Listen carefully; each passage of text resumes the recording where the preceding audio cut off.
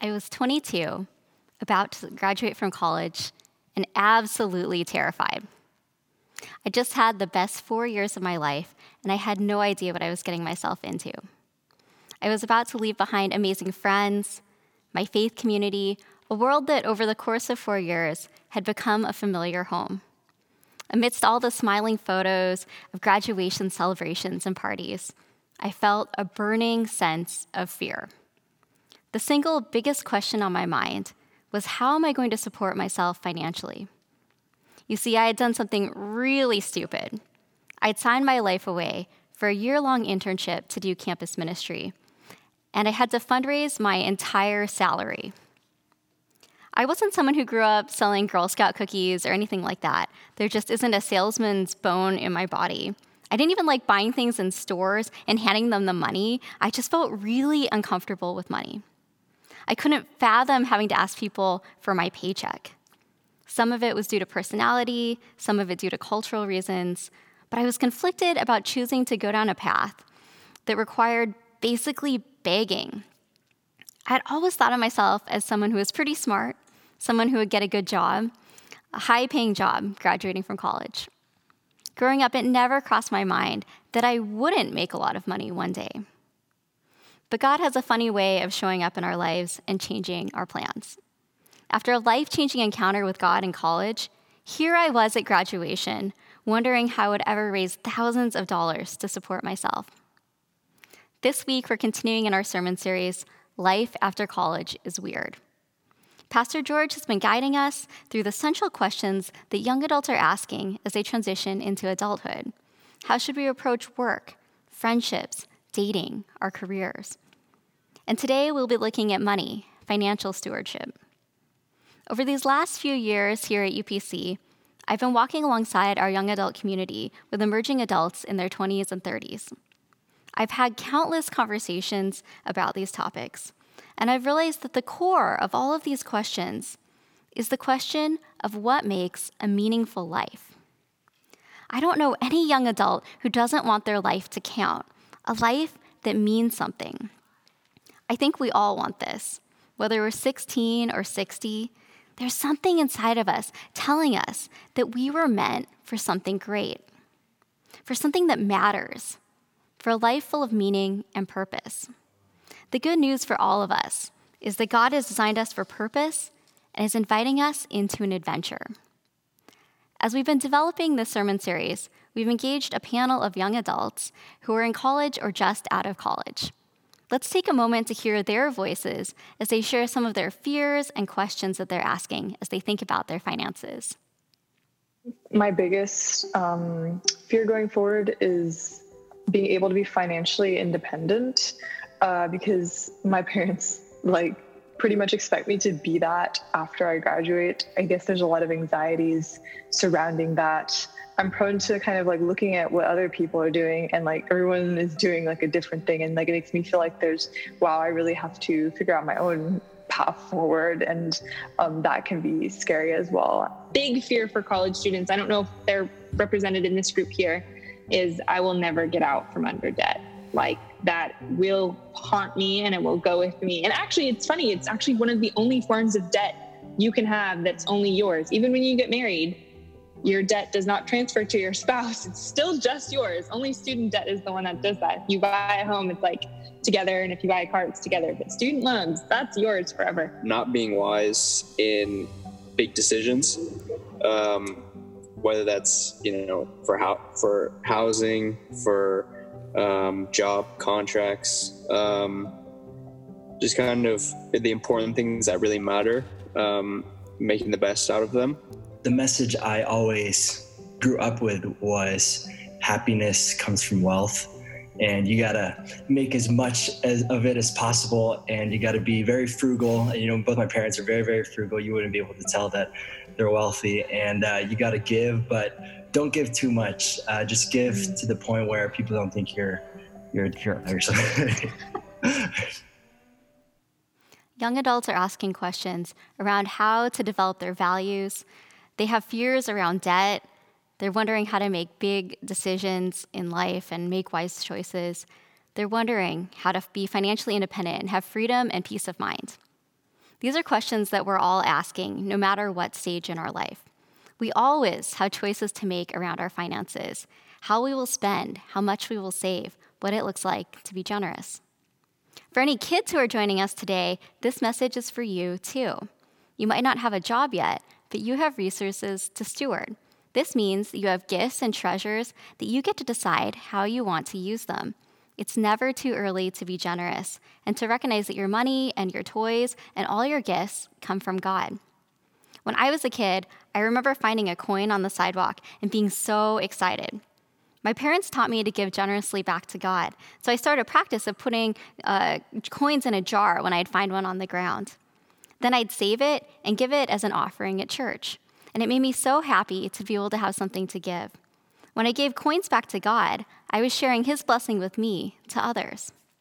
Whether you're in elementary or middle school, or you have your first job in high school, God wants to say something to you today. For all of you parents raising young children, your kids are being formed by your attitudes and practices around money. My biggest surprise in this conversation with the young adult panel was how much they had to say about the values that they had learned about money from their parents. No matter how young your children are, they're learning about money and stewardship from you.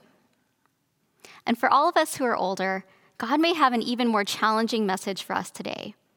For those of us who have already resolved our worldview around money and have developed a framework that guides us in our decisions, it may be a little harder to be open to hearing God's voice around finances. The high level of anxiety around how to develop a stewardship framework that these young adults are expressing may feel different. Or it could be that finances are your highest level of stress and fear right now. You've been furloughed or lost your job. You don't know how you're going to pay for your rent and provide for your family in this next month. If you're experiencing a high level of anxiety around money, you are not alone. And God wants to meet you in your anxiety today. Jesus is inviting all of us to take a next step as we journey with Him. Each of us this morning has the opportunity to dig deeper on what has formed our views on money, what desires and fears may be motivating us. This morning, we will walk alongside Paul as he guides Timothy in developing a kingdom mindset for how to view money. We will look at the steps that Paul lays out to guide Timothy to set him on a path that leads to life that really is life. Please open your Bibles to 1 Timothy, and we will begin by reading chapter 6, verses 6 through 10. But godliness with contentment is great gain, for we brought nothing into the world, and we can take nothing out of it. But if we have food and clothing, we will be content with that. Those who want to get rich fall into temptation and a trap, and into many foolish and harmful desires that plunge people into ruin and destruction. For the love of money is a root of all kinds of evil. Some people, eager for money, have wandered from the faith and pierced themselves with many griefs. Paul paints a picture of two ways of living. On one hand, godliness with contentment, and on the other, seeking riches and falling into temptation. Verses 6 through 10 speak to mindset. What is the desire at the center of our motivations? When we think about what makes money so attractive, at the root, we find desire. Desire for security, the desire to care for our families, the desire to have food and water. These are often very basic necessities. Jesus teaches about this in the Sermon on the Mount. He teaches, "Therefore I tell you, do not worry about your life, what you will eat or drink, or about your body, what you will wear. Is not life more than food, and the body more than clothes? Look at the birds of the air. They do not sow or reap or store away in barns, and yet your heavenly Father feeds them. Are you not much more valuable than they? Can any one of you, by worrying, add a single hour to your life? And why do you worry about clothes? See how the flowers of the field grow? They do not labor or spin. Yet I tell you that not even Solomon in all his splendor was dressed like one of these. If that is how God clothes the grass of the field, which is here today and tomorrow is thrown into the fire, will He not much more clothe you, you of little faith?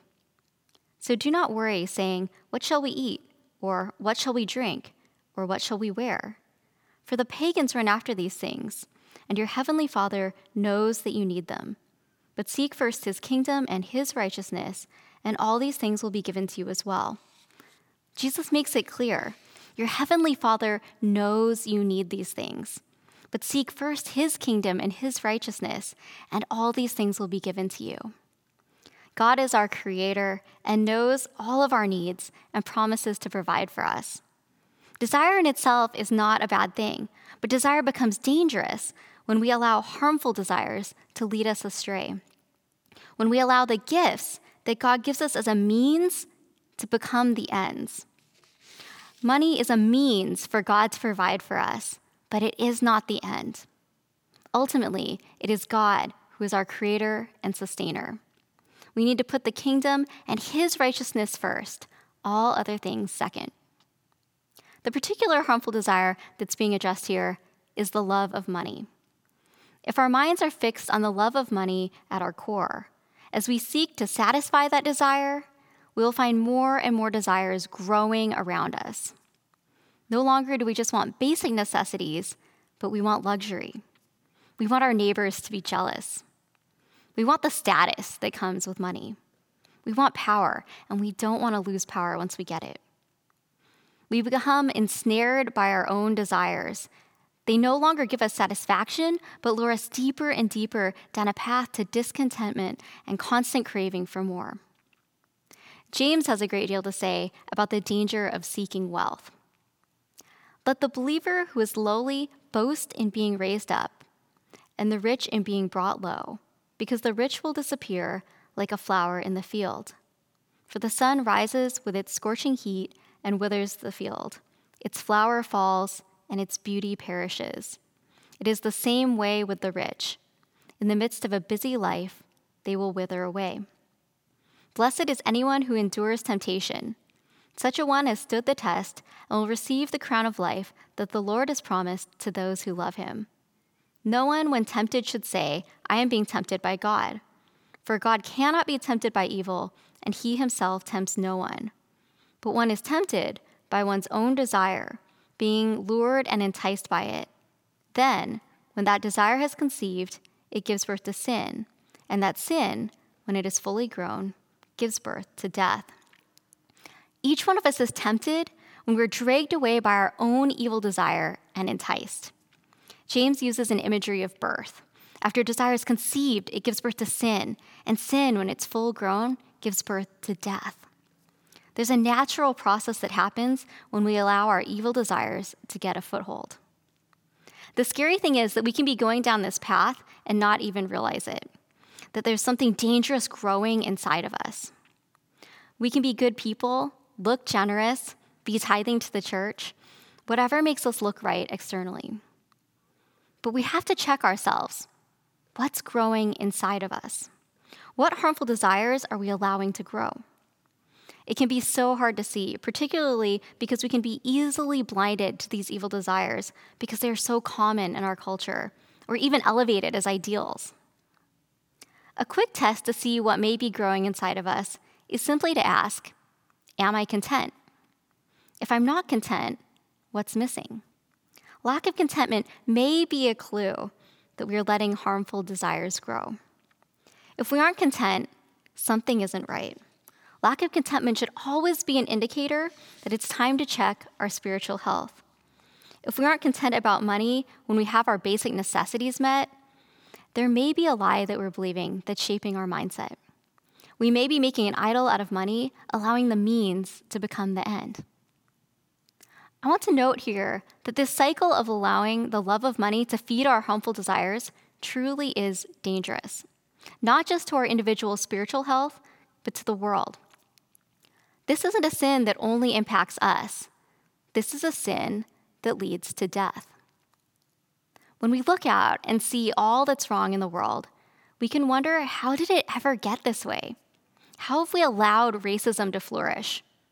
How come there's so much economic disparity? Why are the rich getting richer and the poor getting poorer? We can be horrified by the injustice and greed that we see on a macro scale, while simultaneously allowing greed to grow in ourselves on the micro scale. When we allow the love of money to feed our evil desires, we feed into a system of oppression that leads to the death of others. When I give into my desire for always following the latest fashion trends and buying new things that I don't need, I participate in and support a system that leads to things like sweatshops and even human trafficking, low-cost labor overseas to make my inexpensive clothes that I'll throw out in a year. It leads to pollution of our environment as we churn out disposable clothing. My greed, our greed, leads to death, literal death of humans, animals, and our planet. For those of us who are horrified by racist systems in place in our country, we need to ask ourselves, how has my love of money led me to turn a blind eye to racist systems that have benefited me? How has my desire to maintain my level of economic comfort caused me to inadvertently support systems that oppress others? If we say we aren't racist, but we are unwilling to even consider the concept of economic reparations, this might be a good moment to take a spiritual temperature check. What am I unwilling to give up? Once we have money or power, it can be extremely hard to let go. Our natural desire is always for more, never for less. So what then can we do? When we recognize that we need to shift our mindset and cut off the harmful desires, what can we do about it? Let's return to 1 Timothy chapter 6, verses 11 through 12. But you, man of God, flee from all of this and pursue righteousness, godliness, faith, love, endurance, and gentleness. Fight the good fight of the faith. Take hold of the eternal life to which you were called when you made your good confession in the presence of many witnesses. The way out of this harmful cycle of desire is action. The love of money needs to be replaced by something else, and it requires action, not passivity. We are called to no longer pursue money, but to pursue righteousness. So action step number 1, flee. Run away from all of this. Get as far as possible from the temptation. It can mean choosing to voluntarily give up something that we have been holding on to as an idol. This is the invitation that Jesus gives the young man who comes to him in Mark chapter 10. As Jesus was setting out on a journey, a man ran up and knelt before him and asked him, "Good teacher, what must I do to inherit eternal life?" Jesus said to him, "Why do you call me good? No one is good but God alone. You know the commandments. You shall not murder. You shall not commit adultery. You shall not steal. You shall not bear false witness. You shall not defraud. Honor your father and mother." He said to him, "Teacher, I have kept all of these since my youth." Jesus, looking at him, loved him and said, "You lack one thing. Go, sell what you own and give the money to the poor, and you will have treasure in heaven. Then come follow me." When Jesus meets the rich young man, he has compassion on him. He knows that money is an idol. His call to this young man is to give up everything he has to follow him. He's asking him to voluntarily give up the thing that is causing sin to grow in his life. We can often struggle with this story, wondering if Jesus is asking all of us to give up everything and become poor. This isn't what Jesus is trying to say. Jesus does not give this command to every person that he meets, but he invites this particular person to give up everything to follow him because he wants to offer him life that really is life. He knows what's holding him back from experiencing the life that Jesus has to offer, and he invites us to do the same. What is the idol that is preventing you from experiencing contentment? The idol that is leading to death? Jesus is calling us to let go, to flee. For anyone who has tried to lose weight or give up an unhealthy habit, you know that simply setting your mind to do something isn't enough. Because as soon as the temptation comes again, we will give right back in, unless we found something new to replace our old actions or behaviors. I'll give you an example from my life. For all of you kids out there, I want to know, what's your favorite type of candy? Tell your mom or your dad or someone around you. Now, my favorite is peanut butter cups. I don't know what they put in them, but I just can't stop eating them. If I'm hungry and I have a bag in the house, I'll eat the whole bag. The last time I had a bag after Halloween, I couldn't control myself, and I ate them until I felt physically sick. And even then, I kind of wanted more. This is the cycle of desire. Finally, I reached a point where I felt so ill from eating them that I realized this had to stop. Has this ever happened to any of you kids or any of you adults? After that Halloween, I knew that I didn't have enough self-control if I had any in the house, so I made sure not to allow them back in. And to make sure that I didn't buy them again, I bought different snacks of other kinds to tide me over when I wanted something sweet. And since my friends all knew that I loved peanut butter cups, I had to tell them, please don't buy them for me. I had to flee, and then get proactive to develop new habits to replace my old ones. Now, I don't think there's anything wrong with eating a peanut butter cup every once in a while, so don't give me a hard time if you see me eating one after this sermon. But I know that peanut butter cups are a weakness for me, and I'll probably always have to be proactive in checking myself. The way to fill the vacuum is to get active. Paul encourages Timothy to pursue righteousness, godliness, faith, love, endurance, and gentleness. These may sound like simple or even trite commands, but really pursuing love, gentleness, faith, that's a battle. It's a struggle. Paul describes it as fighting the good fight of faith. He commands Timothy to grab hold of the eternal life to which you were called. This is a call to be physically active, to train as if for a battle. Now, let's hear from the experts. Here are some practices that our young adult panel have found to be helpful as they take action. I think it was Joyce, who works at the inn. I think she said something along the lines of the habits you build now when you have less will dictate how you live when you have more. And I think for me, that's been really huge in college because, I'm a young life leader and I spend time with other college students and things like that. And to be generous with the small pennies I have now will form habits that will indicate how I live later. And I think that's what Jesus is calling us to do, is to be generous with our time, with our resources, with our spaces, and with our finances and things like that. The idea of giving sacrificially is just something that, I don't know, it's like I have to get out of my comfort zone, get out of my own idea of security, right? And really trust that God's security is above all. And it's difficult, really. Like some of you know, I am a pretty new believer. And so it's something that I've had to really dig deep and try to determine what's the heart behind why I'm doing things, I also don't want to be in the situation where I'm giving, but to get something out of it, right? The whole idea of giving without expectation of something in return. I don't want to have to give in order to bolster my own reputation or feel like I did something good. It should be just for God, right? It should just be just pure. I want to give to people. Yeah, Jesus has definitely changed the way I view money and the way I handle money. For starters, he's made me a much more giving person with my finances. He's also made me a lot less attached to my finances. It wasn't uncommon my freshman year. It's I look at this or that and my happiness is kind of dependent on, what's in the bank or what's in the stock market, something like that.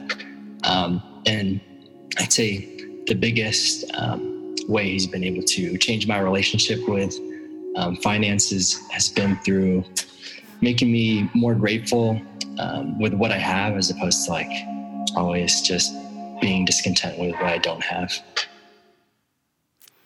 I'm inspired by how these young adults are finding ways to take action and fight the good fight of faith in their own lives.